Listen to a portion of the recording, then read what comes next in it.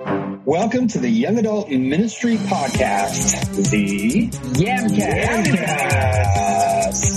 where we talk about everything the church needs to know and some things you don't need to know about failing forward in young adult ministry. We are starting these monthly podcasts with a discussion about the book Sustainable Young Adult Ministry. And anything else we feel like. Hi, my name is Kenny. I'm from Boise, Idaho. My name is Jeremy, and I'm in Nashville, Tennessee. And I'm Chris from Cincinnati, Ohio. And here we go.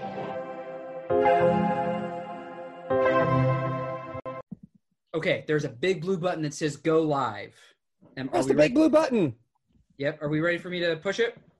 I have a button back here. Are you ready? 3, 2, go live. Boom. It is setting up our meeting for Facebook Live. Meeting is now streaming live on Facebook, it says. Okay. Sweet. Oh, We're yeah. on live, y'all. Wait, do we got to go Sharesies Y'all- and Watch Party E? Yeah. Hey, good afternoon, everyone.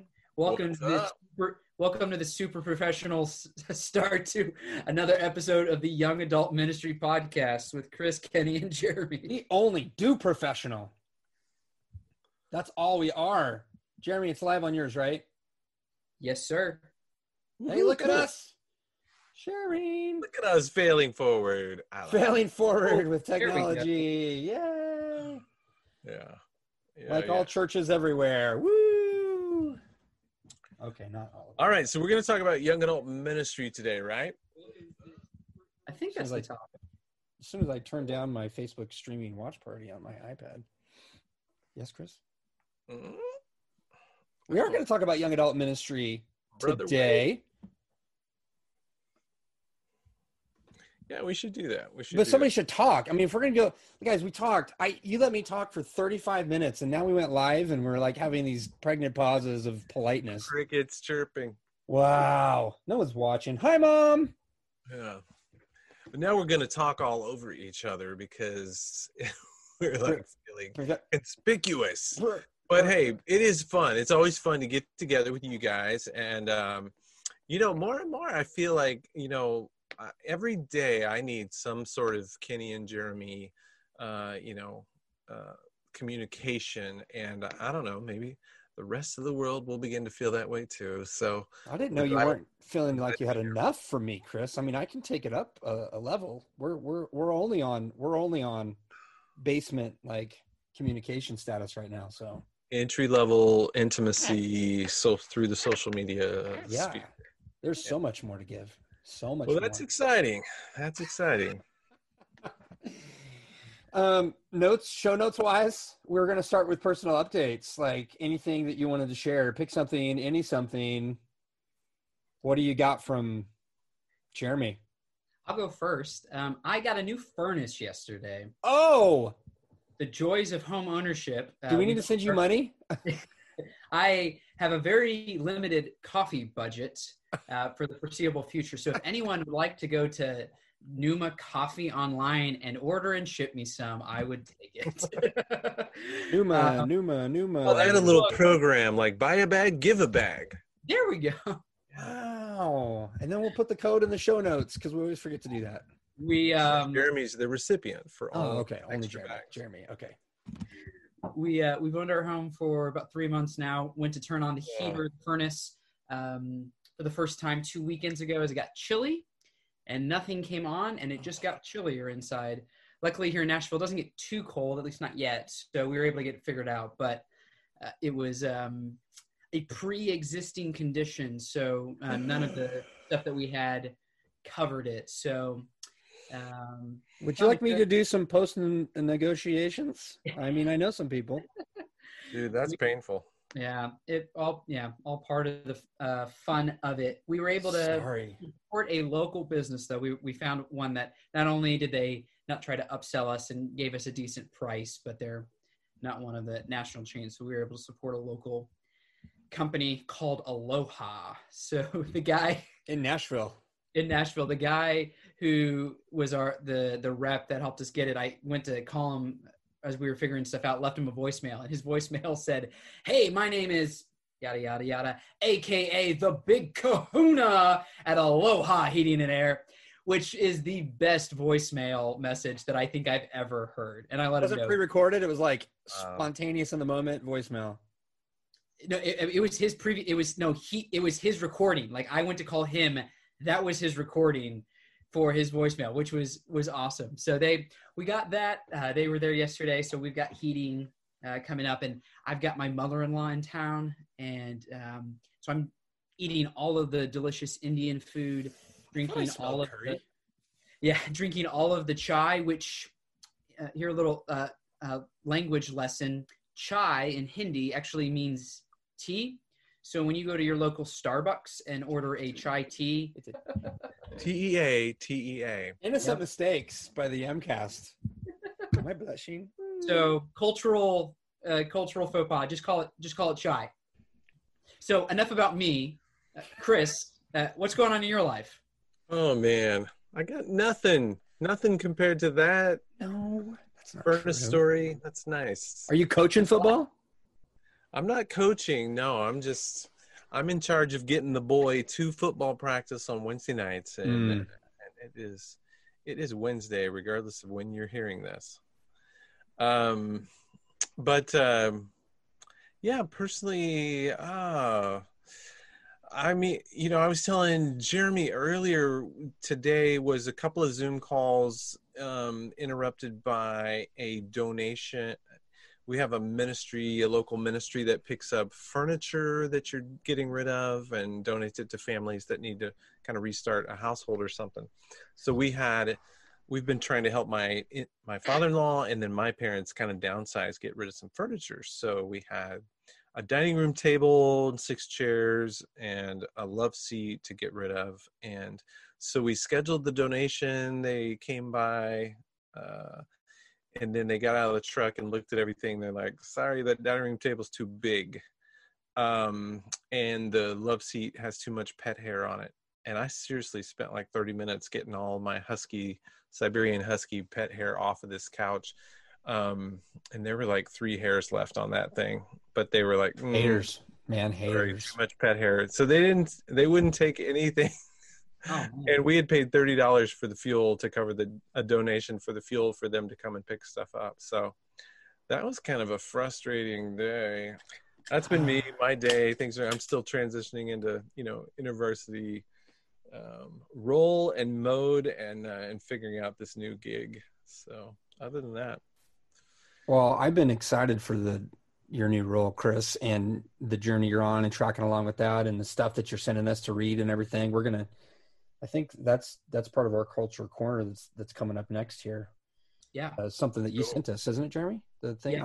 I don't know if there's that specific, maybe it was that specific article, but the topic we'll be discussing came out of some stuff that Chris was sharing with us as you're continuing to, I think, as you said before we started recording, curating knowledge from experience and other resources to be able to resource us youngins on the front end of our engagement in young adult ministry. So that'll be our topic here in a minute. Yeah. That was so articulate. If I said something that resembled that, you just dressed it up in a tuxedo and sent it to prom, my friend. That's why we pay him the big bucks. It is, man. Which I appreciate, because all those big bucks went to that furnace. That furnace, I bet. I can only imagine how many. Oh, I know that price tag from a few years back. Yeah, me too. Speaking we are. Cultures, young adults love coffee, man. Yeah. Speaking of culture and corners, is that what you just said? That culture corner. Ba-da-da. Way to turn that corner. Awesome. Well, for our culture corner, again, this is something that the topic was something that Chris had shared with Kenny and I in recent days, and there's an article from Inside Higher Ed that talks about it. And Chris, do you want to set it up, since you're the one that had been talking about this particular issue related to young adults? I have no recollection. No, just kidding. And I think I first heard this from David Kinnaman and Carey Nieuwhof on their podcast, The Pulse thing, which is kind of geared towards churches and pastors. And was it Church Pulse Weekly? Yes.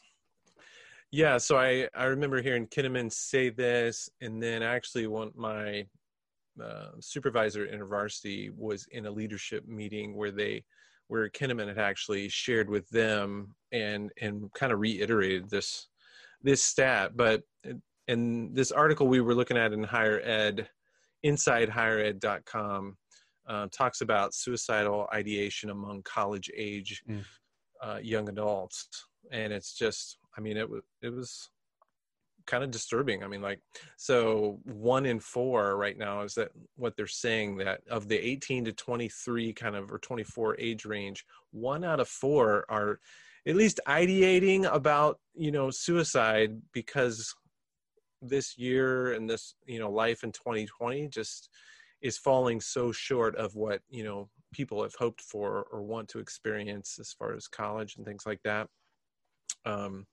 So that's a disturbing stat. So I'd be curious if, especially for Jeremy, because you're interacting probably with more college students on a daily basis than either Kenny or I. I'm guessing they're in a particular sort of context, but still, I don't know. Do you all think this is ringing true? Does it feel like an overstatement to you? I think it lines up, unfortunately, really well with conversations that I've been having and students that we're journeying through life with together on a college campus, mainly because of just the stresses and the extreme toll just in the whole area of mental health for young adults, and for particularly college students who went from a somewhat, stressful, when you're in a college academic environment, there's stress related to that because of the high demands of work, life, education. And to be ripped from that into, in many areas, being really isolated for several months, and to be thrown back into an unknown semester with all of the new protocol, all the new expectations in terms of masks, social distancing, and contact tracing. I mean, I have some students that I know of where as they got closer to like big papers or projects or athletic events, that went fully online for their classes because of not wanting to be contact traced and have to go into quarantine or to contract COVID, or the mental stress that, taking all those things into consideration, just the decision fatigue that went into it. So I think this, unfortunately, makes a lot of sense. It's a really stressful time for everybody, and especially for young adults who are in the midst of, whether they're in college, not in college, post-college, faced with a lot of really important and difficult situations in life. There's a lot of change that happens as you step into adulthood. I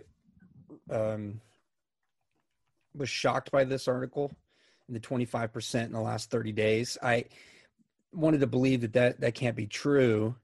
I want to substantiate it somehow. Like, I want to dig deeper into stats and stuff. And I found one that said it for June, and then one said it for the last 30 days. And I've reached out to a couple of mental health professionals, one that works with addiction that's local here. And then I'm going to be talking with, you guys remember Roy Rotz, based out of Kansas City?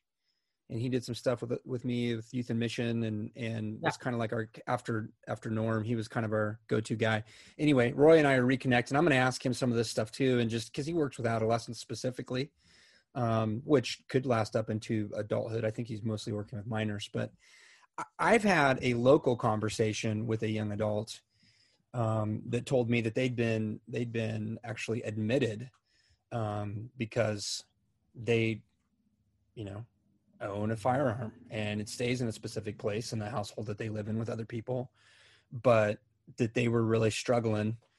This was afterwards. I found out about this afterwards, and that they had actually admitted themselves into a mental health facility and spent a bit of time in there. I didn't even know what was going on. I mean, everybody was away from each other, and you check in with people, and sometimes you hear back from them, sometimes you don't. I don't assume the worst when I don't hear back from people. I just assume they don't want to talk to me, or they got other stuff going on, or they didn't get the message. I've learned not to take it personal. It's so hard. But with this specific person, I I was able to kind of follow up with that and check, and they were just really just like, hey, this is what's been going on with me, and I've been struggling. And I was like, so when I read this article, I was like, I know one, you know, and it's just tragic to me because I read it and went, no, there's like hope. I had this moment like when I watched Sixth Sense for the first time, you know, M. Night Shyamalan, Sixth Sense with Bruce Willis, and what's the little kid actor's name? I can't remember his name, but you know what I'm talking about, right? And he's like, I see dead people. And when I saw that in the theater, my immediate reaction was, okay, maybe you see ghosts, maybe you see dead people, maybe you don't. I don't know about all that. I haven't seen those things. I haven't experienced them, but I do know that perfect love casts out fear. I believe that. I believe that Jesus does that. And I don't think throwing just scriptures and having a spiritual answer and, you know, it's all spiritual and it's not a psychosomatic or emotional or mental. There aren't things that need medicated. I'm for a holistic response, not just a one way. But in the theater, I wanted to stand up and go, little kid, like Jesus conquered all these things. His perfect love casts out fear. There is hope because of the resurrection of Christ. And so in a moment, I had this like flash when I read it in the article of like, no, there's hope for these young adults. Like, how do I help the young adults that I'm in community with that may be talking to me, maybe aren't talking to me? How do I help just be present in a way through my church community so that a young adult that may be ideating, may be struggling with thoughts on suicide and other things, not like, you know, not to that level yet, just know that there is hope and that there's people to talk to.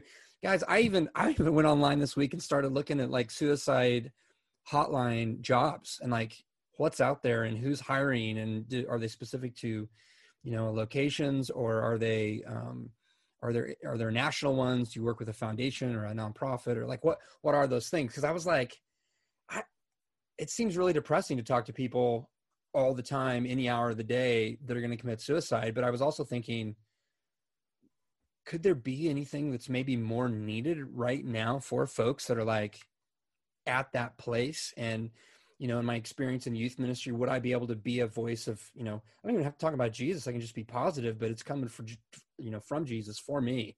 So this article and reading that sent me in like a whole bunch of different directions. And I started going, are they eating right? Are they exercising right? Which is not what people want to hear when they're in a deep, dark place, you know, deep, dark web in their own head. Right. That's all I got. That's what's been going on.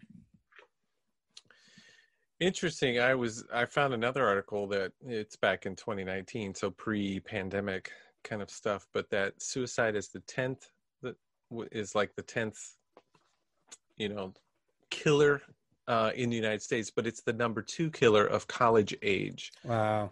You know, even back in 2019. So, and I'm I know really curious on what number 1 is. Yeah, it didn't say.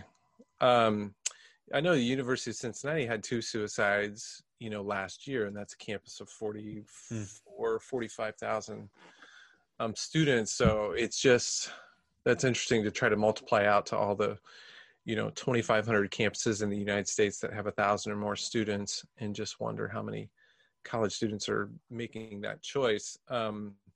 Also interesting to figure out, what does ideating mean? I mean, is that, so if a student just in a moment of frustration and depression and anxiety thinks, oh man, might be easier to just pull the plug, versus, you know, I mean, we know that when somebody progresses to actually planning or thinking through scenarios, or how would I do this, that then it becomes, so I don't know exactly what's meant by ideating, because I feel like probably a lot of the population, if you just ask people like, do you ever think about, you know, just like, would this be easier to pull the plug?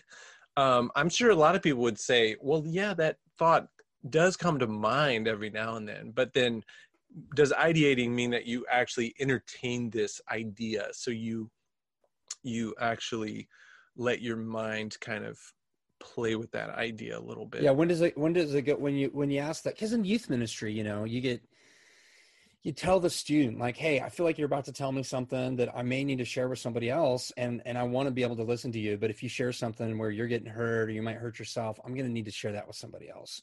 And then you can walk away with that idea, right? Like mandatory reporting. But sometimes I go, no, I want to tell you, you know, this is where I'm at with this.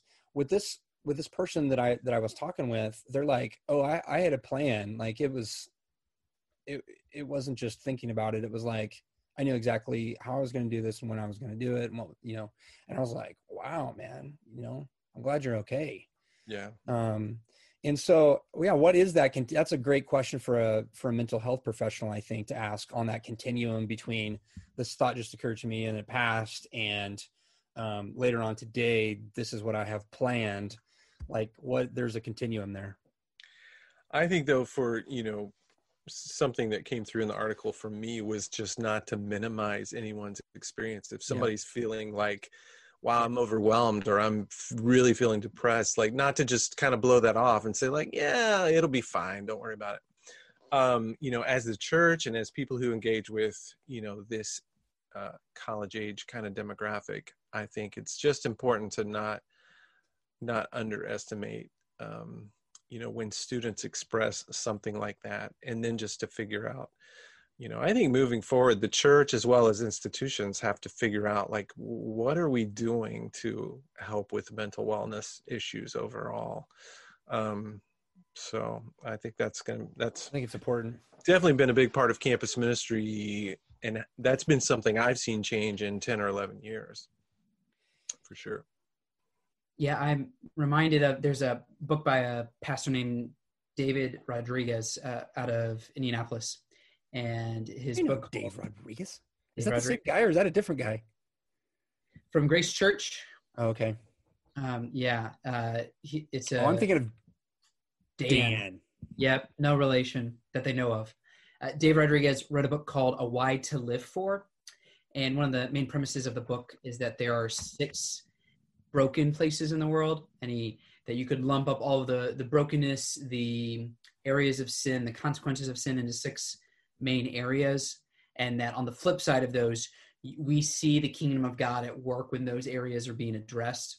And so he looks at the broken places, how that they can be reconciled through kingdom work, and where are places in each of them. And one of the main ones that he points out is isolation, and that isolation, not having that connection and relationship with others in life, and how much of our world pre-COVID already was pushing people towards isolation, and that now that's even more extrapolated, but it's something that I'm reminded of from that book, because one of the things he was talking about in it is how much this is an issue, this is a real life thing because of its impacts on mental health, especially for young adults, and how we're seeing that play out, especially right now during 2020, which I think speaks to the importance of the work that those who are involved in young adult ministry are doing in college campuses, in local churches, in neighborhoods and communities, the importance of that and of providing that community because of things like this being a real mental health, physical health, holistic problem, and something that the church can be a part of helping heal that, along with mental health experts and doctors and counselors. And as we continue our conversation about young adult ministry, we've been working over the last several episodes through the book Sustainable Young Adult Ministry, Making It Work, Making It Last by Mark DeVries and Scott Pontier. And we are on the final chapter. And as we wrap up this book and yet continue our conversation about young adult ministry, and we'll talk more about that in a minute, the last chapter is entitled Failure Isn't an Option, It's a Certainty. Chris, do you want to start us off sharing anything that stood out to you from this chapter? Yeah, Chris, that'd be a great idea. Yeah. Oh, he's back. Oh, man. Headphone fail. Sorry, guys. Yeah, I love that title, actually, the chapter title. And I thought, I need to say that more. You know, I'm going to find scenarios in which I can say that, hey, failure is not an option. It's a certainty. And to be okay with that. And this is actually backing up to chapter 15, but another phrase, faithful failing in the right direction almost always works. I feel like that's that goes a little bit with this final chapter as well. But I definitely feel like one of the things this book has done a good job of is emphasizing the need to, be okay with trying things, and not necessarily, giving up just when one or two things don't work. Because to me, that's one of the biggest mistakes. That's one of the mistakes that he mentions earlier in the book that authors do. And I know from my own experience, churches will try a few things, and when they don't work, just kind of give up. And so I think churches need to, also commit to the long haul. And again, this is chapter 15. Apparently, I have more thoughts from chapter 15 than 16, but the long obedience in the same direction, that be committed to this long pursuit. The idea that, I think they talked about, his consulting company or whatever, when they work with churches, they kind of have like a 5-year window in mind. I don't, in my experience, churches I've tried to either help do college young adult ministry or talk to about it, I don't think many of them have a 5-year kind of plan in mind. They're kind of like, okay, let's work on this for 6 months to a year and see what happens. So again, I just like the emphasis on, be committed to this for the long haul, be committed to this in a way that you're willing to fail anything. This is not from this book, but somewhere else in my life, I heard, if anything's worth doing, it's worth failing at. Basically that sort of idea.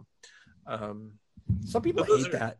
Kind of some of my takeaways. What do you got, Kay, Wade? Well, it's just some people, they hear that like if you're failing, then you didn't do it right, or you're not, you're doing something, you're not trying hard enough or whatever. And my experience is, there's a few things in life that go right, but there's like, if you want to call it failure, there's a small inkling of failure,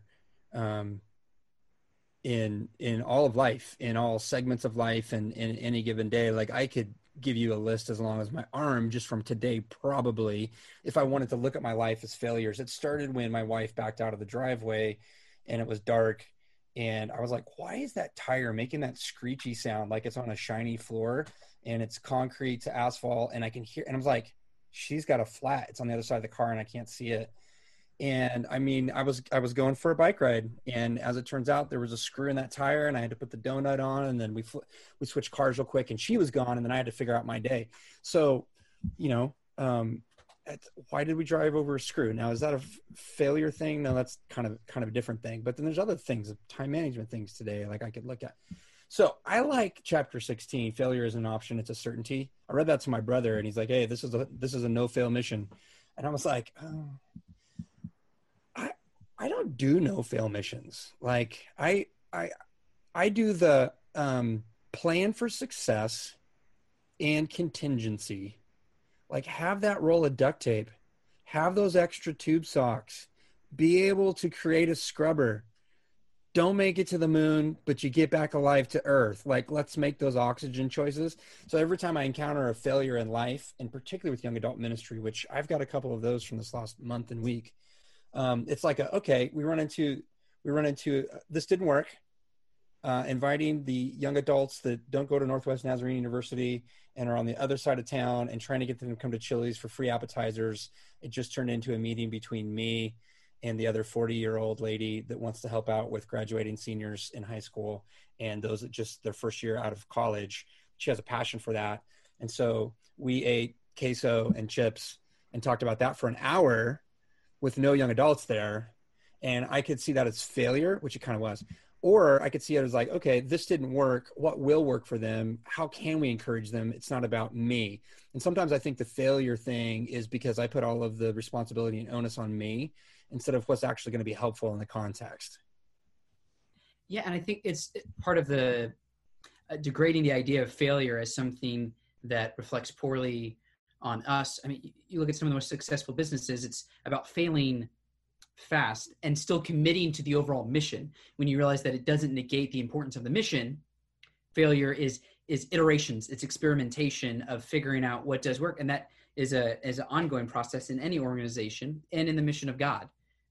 It's change isn't fun, but it's part of, as we seek to continue to be a part of God's mission in the world, the message, the central point of what God is doing in the world, his end goal doesn't change, but how it is being lived out and how we engage in it does change. And that requires experimenting and failing and reiterating and figuring stuff out. We here on our college campus, they moved to quarters to try to ensure that they could at least get some classes in before, if there was any outbreak. So it was 7 weeks. It was a sprint. It was exhausting for everyone involved on the campus. Students just said it felt like finals week every single week. They just wrapped that up. Normally we would try to do big things to encourage them. I did like a year ago, I would have done a donut drop of like 200 donuts to the library. And can't really do that now. So we set up a tent at our church. I have the benefit of being on the campus, but separate property. We set up a tent and I had milk and cookies. I went to Chick-fil-A. They got a kick out of the guy that had ordered 100 cookies and white and chocolate milk, the little kids ones that you get in the kids meals. And I handed those out. We didn't have a big mass of people. That was partly intentional because of the rules of the campus. But I had some of the best conversations that I've had in months drinking chocolate milk and eating cookies with college students as we just did something goofy and I think that's also part of it, especially during this time. But I think this extrapolates beyond just this COVID season, being willing to change our metrics, that it's not just about numbers and it's not just about everything going well, but I think part of it is how we define failure. Like, we didn't have a lot of students show up. You said the same thing with Chili's. But what I did figure out was, like, I learned what I can do better next time. I also learned that these smaller events allowed for me to have longer and deeper conversations than I normally would if I was trying to run something big or throw some big event. You know that you need to pick a location closer to the college campus. Like, we're learning. What's the whole Thomas Edison thing? I didn't fail 999 times or whatever. Like, I figured out all the ways not to make a light bulb. Yeah. And the dude's workshop burned down too in the process. Yeah. So I think it's redefining what we think about in terms of failure. And I think one of the important things from the end of it is that it's solved by walking, that we continue in this journey. And we're wrapping up this book, but our engagement, those who are listening to our podcast, watching online, continuing that journey in ministry, we're also continuing this podcast, which I think, Kenny, it'd be great for you to share about more in a minute. But before we get there, Chris, is there anything else that you wanted to share from and I know you started us off, but you've always got nuggets of wisdom. Is there anything else from the book? No, I love what you said about defining how we define failure. And honestly, it just occurred to me, we often capitalize the word failure with the big F. And I think we just need to not do that. Don't see failure as a capital F failure. It's just a step in the process. And then the solvitur ambulando, that phrase, I mean, I've been hashtagging that since I, went off on the trail, and hashtag pray with your feet, hashtag solvitur ambulando, whatever. And that, I was introduced to that phrase. That's kind of a Camino phrase. So the Camino is a pilgrimage in Spain, the northern kind of route from France to Spain, to the ocean across the coast of Spain. It's a 500-mile, ancient pilgrimage kind of thing. But that phrase and that idea that it's solved by walking, or that it's, it's kind of like the old successory posters, that were the destination is the journey. But the idea that moving, we're going to see things happen, and not just kind of sitting around waiting for the perfect solution, to come to mind in a moment of rational, elation, or, something like that. So I think that's a great kind of summation and a place to end with this book too. Is just, you're not going to figure out young adult ministry unless you're engaged in it, and you're building relationships and you're trying. I love the idea of some of the points that were made, I think, again, in chapter 15, must be my favorite chapter, was, instead of trying to do the big events, like do these smaller cohorts, these smaller, instead of just always trying to blast 100 people with communication, realize the power of having one-on-one communication with somebody. So and again, these I think are some benefits to the COVID, to the pandemic thing that we're relearning, perhaps in church and ministry, is that bigger is not always better. Yeah. So in this chapter talking about moving, there's 3 sentences that really grabbed me. Every step of the work we're called to do with the next generation can't be mapped out. And then a little bit farther down that page, we'll find the answer while we're moving.